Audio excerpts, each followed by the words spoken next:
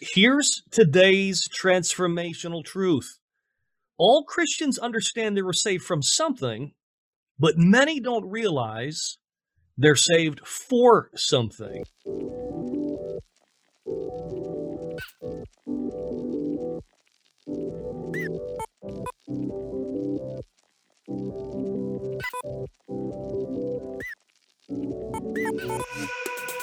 Welcome to the Transformational Truth Podcast, where we're committed to eliminating the obstacles that take the joy out of life and leadership. On today's episode of Transformational Truths, we have a very special guest, Pastor Ben Dailey. Ben and his wife Kim serve as the lead pastors of Calvary Church, a multi-campus ministry headquartered in Irving, Texas. Pastor Ben has authored 3 incredible books, Collide, Limitless, and now Captured by Grace. Ben and Kim have also launched GCCM, the Gospel Circle of Churches and Ministries. It's an incredible network and relational on-ramp to Calvary Church and Ben Dailey Ministries. But what we love most about Ben and Kim Dailey is that they are our friends. In fact, Ben Dailey is one of my closest friends. That's why I'm excited to have him back on Transformational Truths today, because I know him personally. I know Ben's heart. I've spent time with Ben. We have talked regularly, and I know his character, and I know his desire to truly and genuinely help people, help pastors, help leaders. And so I wanted Ben to come on to Transformational Truths because I know he's going to be helpful to you today. We had an absolutely rich conversation, and I believe this is going to help some of you restore some joy to life. So let's go ahead and get started.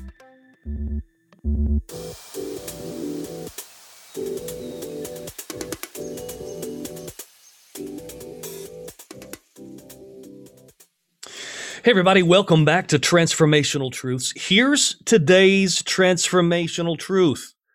All Christians understand they were saved from something, but many don't realize they're saved for something. And that was actually taken from my good friend Ben Dailey's newest book, Captured by Grace.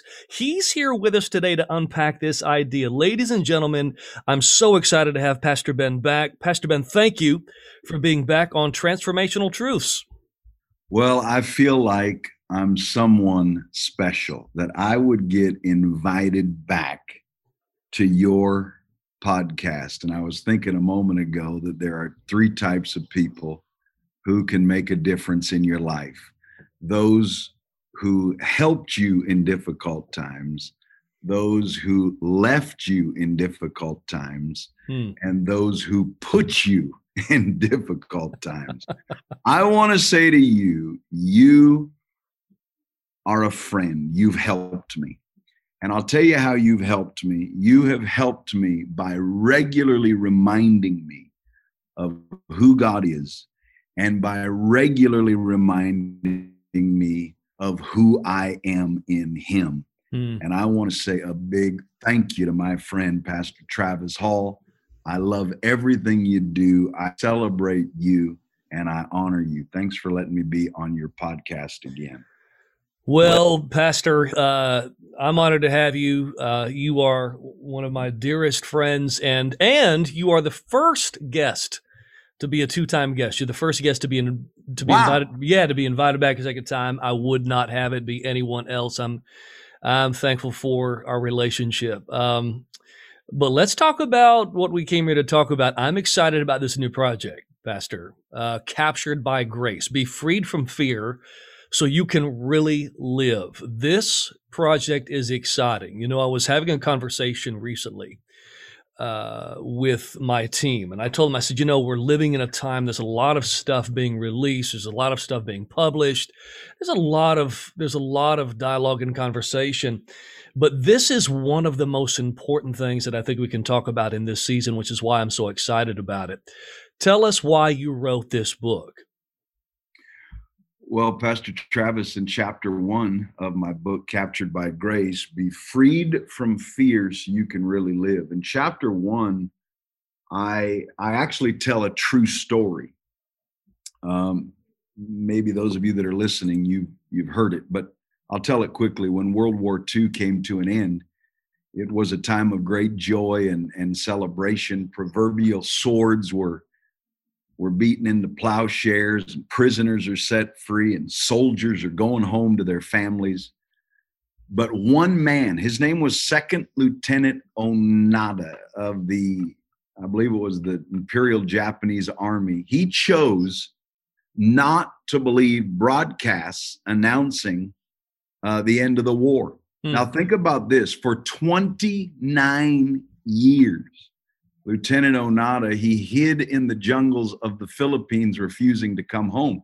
Wow. And knowing he was still out there, the authorities tried to reach him with the good news. Hey, the war's over. However, Onada dismissed flyers left by islanders as nothing but enemy propaganda. He considered letters and family photos and newspapers dropped from planes as nothing but tricks. In 1974, a Japanese college student made it his personal quest to track down this old holdout. And after trekking through the jungle, the student found the old soldier and actually befriended him, but he could not convince him to surrender. And eventually, the story goes like this: the Japanese government sent Onada's former commanding officer wow. into the jungle with orders for him to stand down. And so finally relieved of duty, Onada emptied the bullets from his rifle, turned in his weapon. For him, the war was finally over. And the story says that he returned home to a hero's welcome. Now, think about it.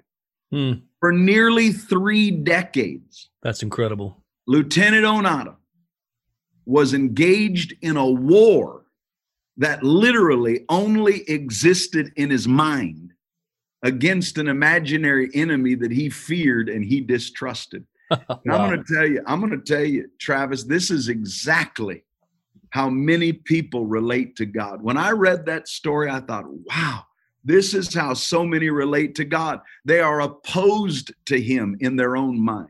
They think that God is gunning for them every day on account of their sin.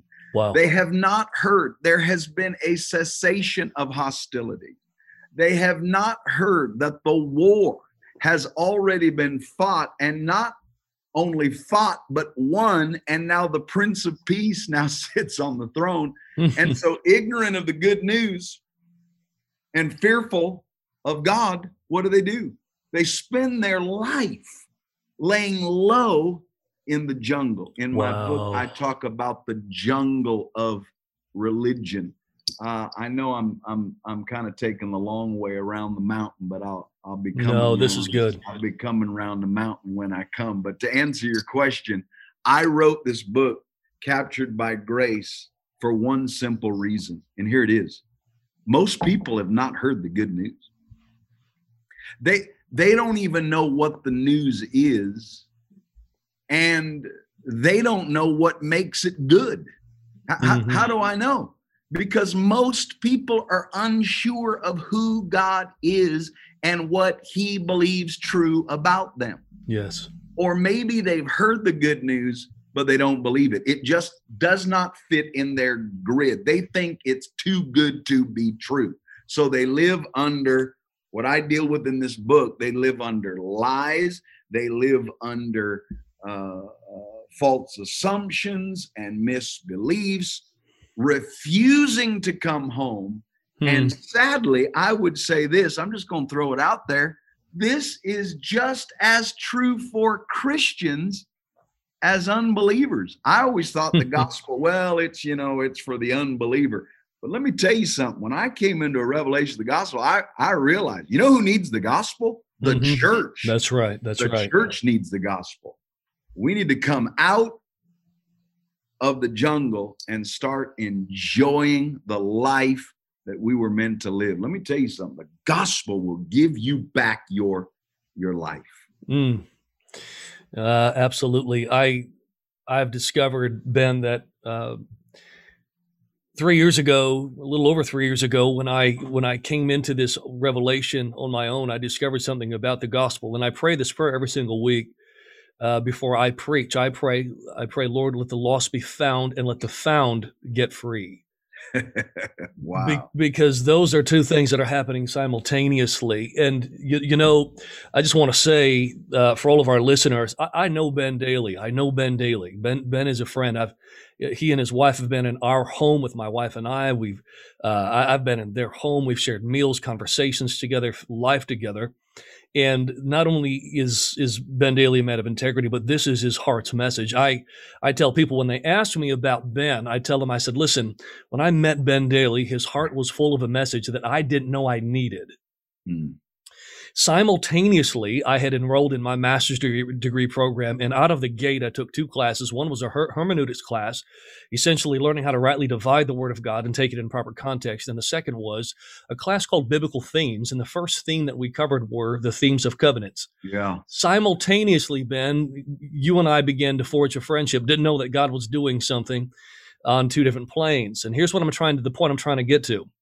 I was the general you were talking about. I was hunkered down, didn't know the war was over.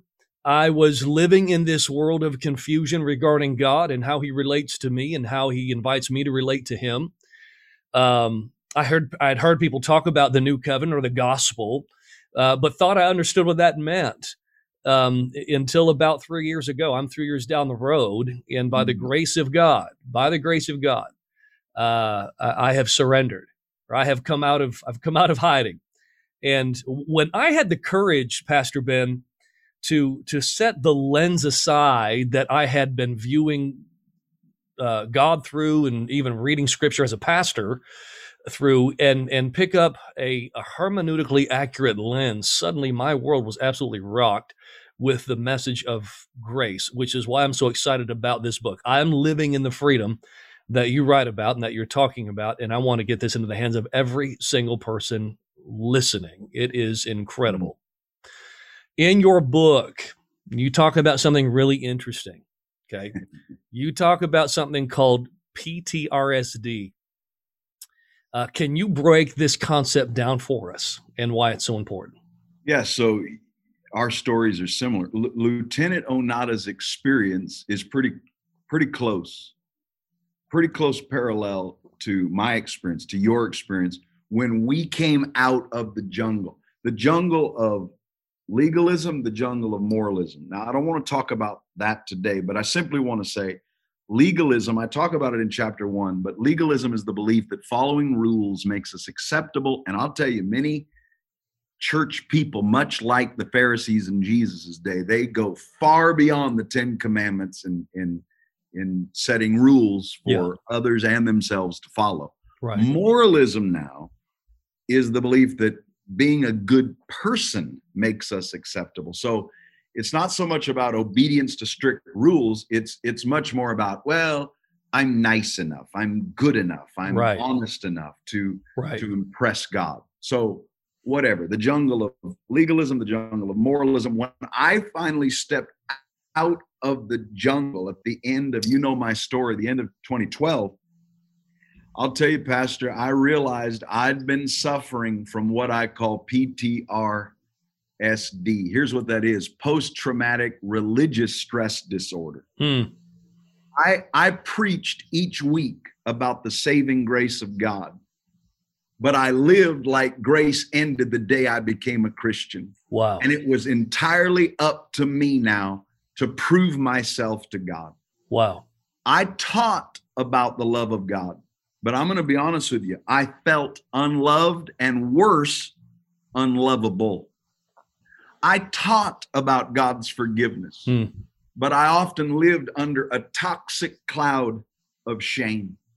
I taught that Jesus was Emmanuel, God with us, but I often felt he was either distant or displeased with me. Yeah. He was the God of the swivel chair. One day he's turned toward me. Wow. One day he's against me.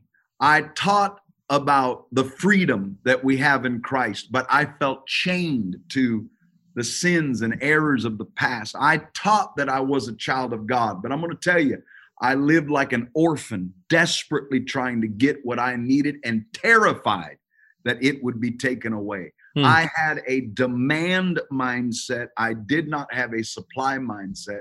And I'll tell you, my new diagnosis, PTRSD, I'll tell you what it is.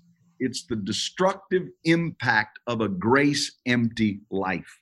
Wow. And I'll tell you, Pastor, I wish I could say that being a Christian for many, many years, as a matter of fact, grew up in the ministry in a pastor's home. I wish I could tell you that being a Christian for many years is a guarantee against PTRSD, but it is not. And I wish I could say being a pastor is the antidote, but it is not. Grace deprivation can happen to anyone, even those who say they're the most devoted to God and to his work.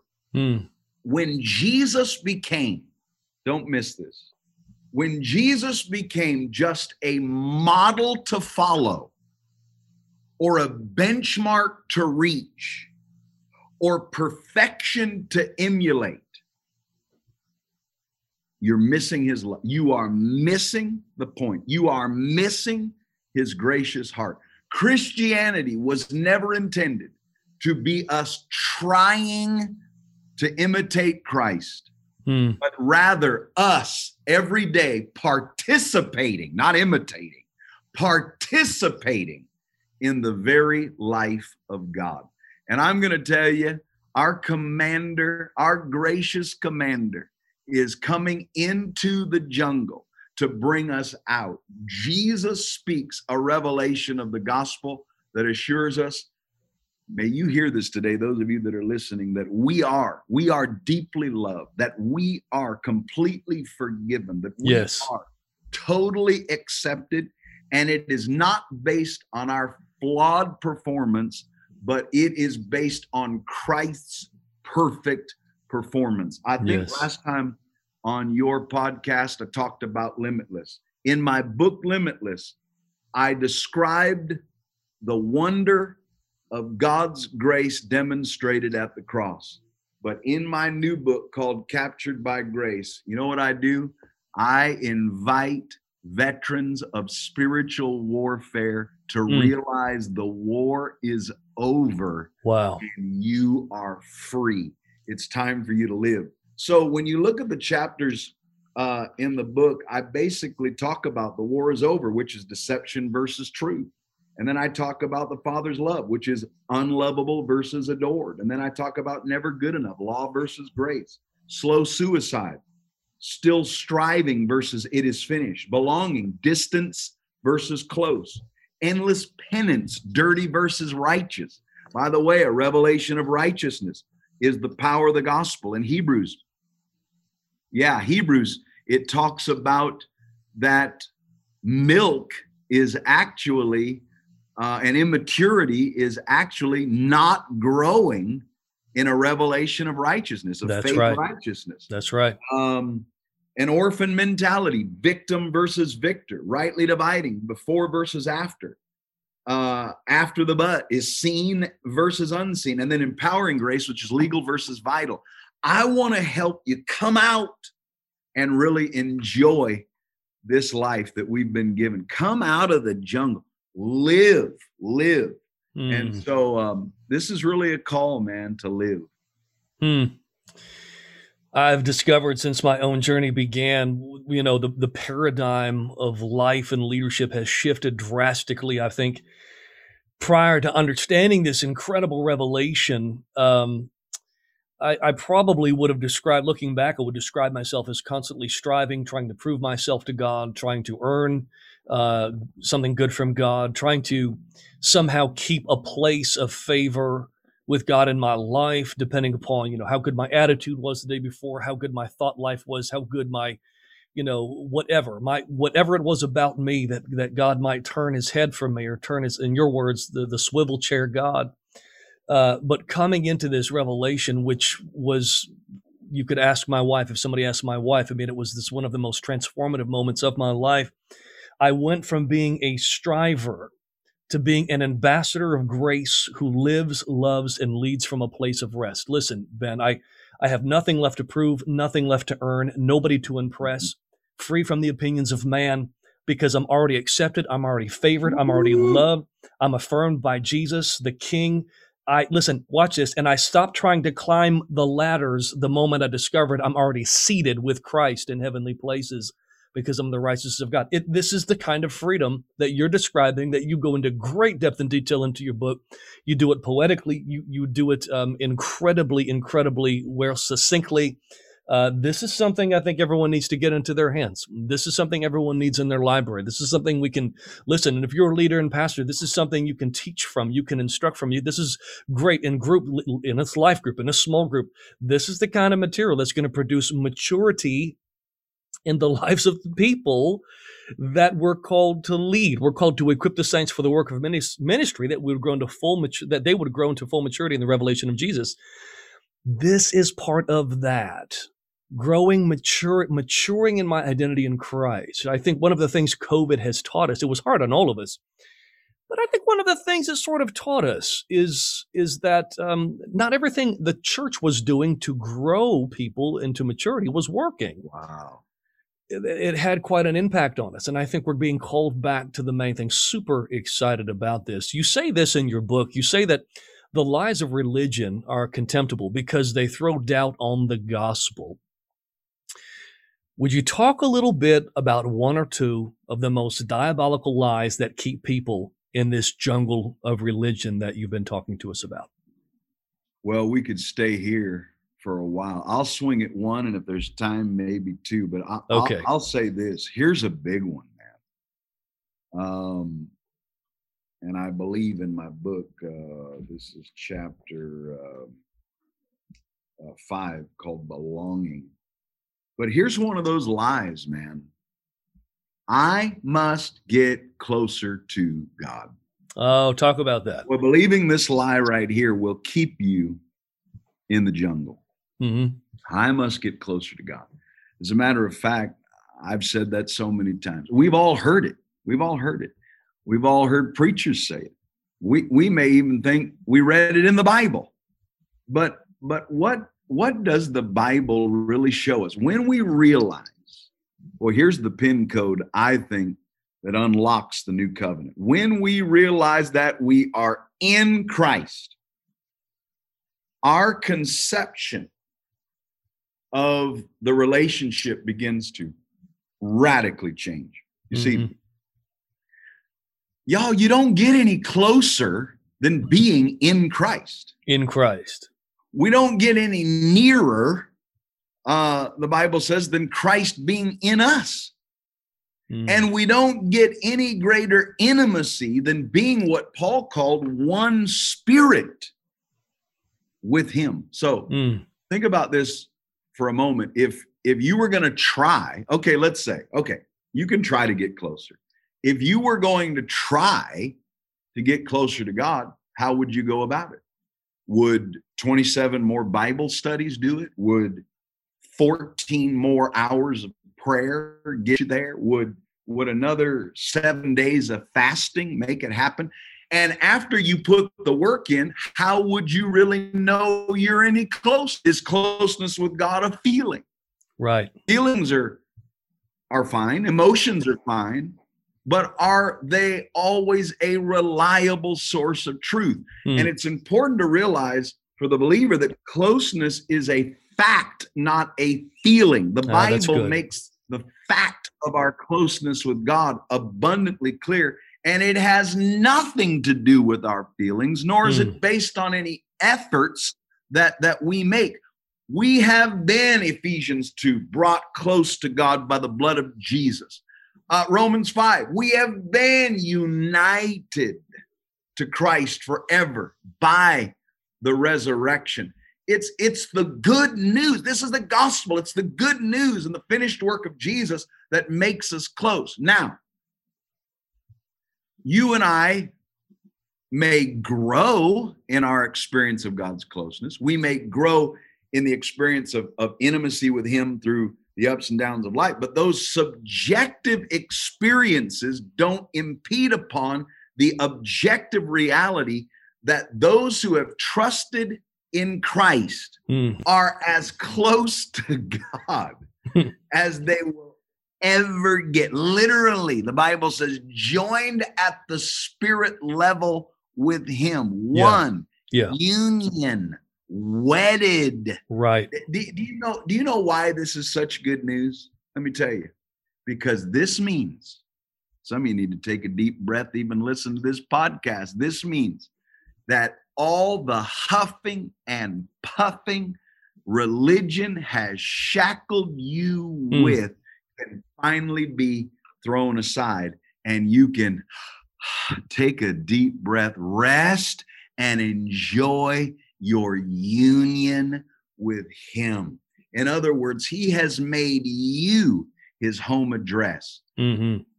He's made you his home address, and he's not going anywhere. You're not a motel, a hotel, or a Holiday Inn. Say what? I've made you my home Come on. address. I abide in you. I'm not going anywhere. I won't leave you. I won't forsake you. I won't abandon you. I won't divorce you. And let me tell you something. When you don't know that, you live every day wondering, oh my goodness, I wonder where God is. I wonder what God's opinion is. I wonder what his mood is today. Let me tell you something. When you know I'm one with him, it doesn't matter what we face every day. And we're going to face things. We're facing things right now we've never faced before. But what a confidence, what an assurance it is every day to know I'm one with him. Amen. I can keep going, but that's one of the big lies right there. Yeah, that was probably one of the greatest moments when I was walking through this journey and understanding hermeneutically, historical context and audience relevance, rightly dividing the word. And this is one of the things that took some time, Ben, for the Holy Spirit and his word to deconstruct in my mind and understand this concept. Repeatedly, undeniably, the scripture is clear. He abides in us. We are one with Christ. You cannot get closer than that. Irregardless of our feelings, my wife, Tina, she was in a classroom setting, and the instructor asked this question about getting closer. And she was very kind and honoring, but she challenged it. And she said, quite frankly, I'm as close to God as I'll ever be. I can't get any closer than I am right now. She began to quote some of the verses that you just quoted. And the professor sort of paused for a minute and looked back at my wife and said, well, I don't know. I would think twice about that. Are you going to be closer to Jesus when you die one day and go to heaven? She said, no. She said, I might be more aware of him, but I can't possibly get closer to him. Wow. And this is one of the most freeing realities of the gospel, that Christ abides and dwells within us. He makes his abode, his home within us, and promises to never leave us or forsake us. As a matter of fact, I'll tell you right now, I don't think we know the significance of what Christ accomplished on the cross. And I don't think we know that we died with him. Sure, you ask most believers, did you know Jesus died for you? Oh yeah, I know that. But did you know that you died too? Right. And if you don't know that you died with Christ, Paul said it over and over again, you died with Christ. I was crucified with Christ. We all died with Christ. Let me tell you, if you don't know you died, then you'll never truly live. Come on. In fact, he came to identify so much with us that when he died, we died. When he rose, we rose. Because he lives, we live. In fact, Colossians 3, I believe it is, verse 3 and 4. For you died, and your life is now hidden with Christ in God. And then verse 4, Paul closes the loop. When Christ, who is now your life, appears, then you appear with him. So yeah, someday Jesus will come back. We'll be with him in glory. But Paul's focus is not just on that future day. That's all religion was about to me. Someday. But right. In fact, Christ is your life right here, right now, this very moment. Now you are a child of God. Now, not someday in the sweet by and by, but right here in the sour here and now. And there were some early Christians living in a region called Galatia, and they had begun well, but he says you fell off track. You fell from grace. Right. And after Paul got the church going, he moved on, and behind him came some teachers who were mixing God's law and God's grace. So when Paul heard this, what did he do? He fired off this letter. And then sometimes I feel like this with this book is like, I'm firing off a letter to the church, I want to correct your thinking. I want to correct your thinking. Right. And he was so upset that he used some fiery language. Right. And he explains that in no uncertain terms, don't mix this stuff. Man, the law had a great purpose, which was to simply show you your need for grace, but it cannot be mixed. You cannot mix grace and law. That is not, law will not be your maturing process. That's the heart of Galatians. This life started by grace and it continues in grace. It is not this deal of you trying to do something for him. It's now what? Oh, you get to allow him to live his life in and through you. He's the vine. You're the branch. The life of the vine, the sap of the vine simply flows in the branch. And for many years, I'm going to tell you, my spiritual life felt like a grind. But what finally brought the joy of the Lord into my daily life was when I realized that it isn't my life to live. I mean, who did I think I was? Why did I think that I could do a better job living the Christian life than Jesus? There's only one person in the whole universe who can successfully live the Christian life. And it's not me. And I'm sorry, it's not you. It's Jesus. It's Jesus and only Jesus. Like a branch on the vine, I spent my life trying to do it for him, trying to squeeze the branch, trying to pressure the branch to bring forth some fruit. But when I finally quit trying and started trusting, that's when the sprouting, he's my sprouting vine that I began to bring forth the very life of God. And it changed everything for me. And so, in the book, we deal with that. Man, you can really live. You can really, really live. And closeness to God is a gift. So is his life and power being expressed through us. That's a gift. That's how it is with everything. When it comes to grace, that's how everything is. It's a gift. It's not something we conjure up through emotion or effort. It's something, here it is, we simply believe and receive by faith. Yeah, to your point, that's such a powerful and important point, Ben. I think Paul said the same thing. He said, I won't boast in anything except the cross. It's not about my capacity to do for God. It's about what he did for and he is doing in and through me. He said, I can't boast about it. I can't brag about anything but the cross. And the whole context of that, Pastor Ben, goes back to your point to the church in Galatia.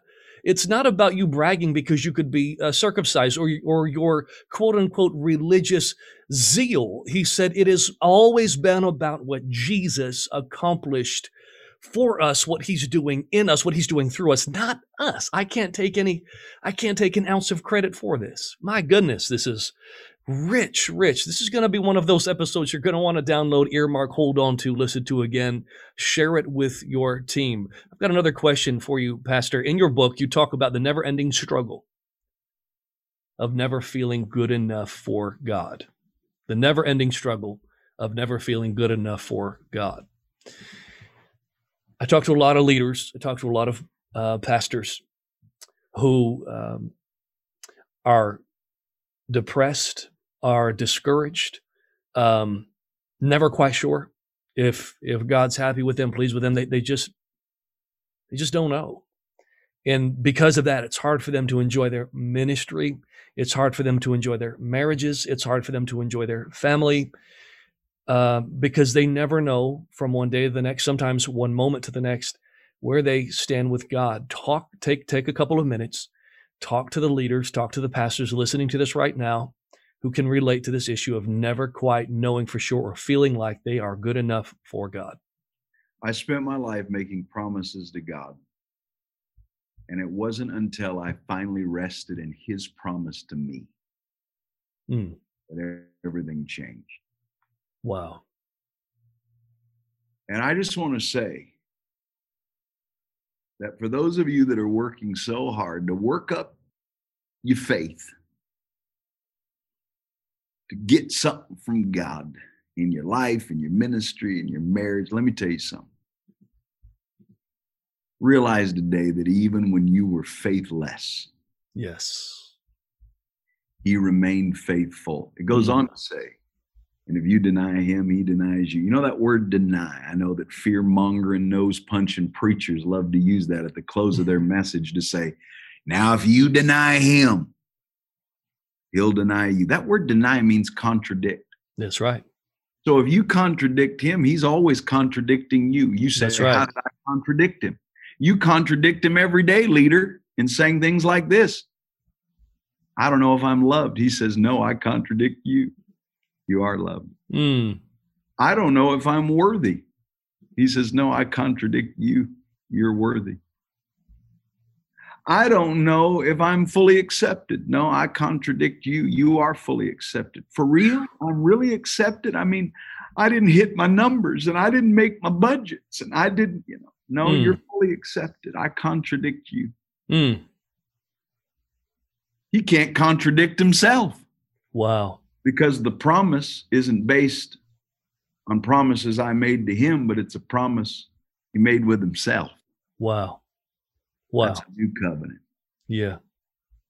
And I'll tell you right now that until we as leaders rest in this reality, until this is the foundation, the message that we build upon. Paul said, I laid a foundation and the foundation is Christ. But I'll tell you, I don't know. I wonder sometimes we as leaders, we've been trying to build on a faulty foundation. We're trying to build on things that won't last. And when life comes and huffs and puffs and tries to blow our life and ministries and families down, guess what? It collapses.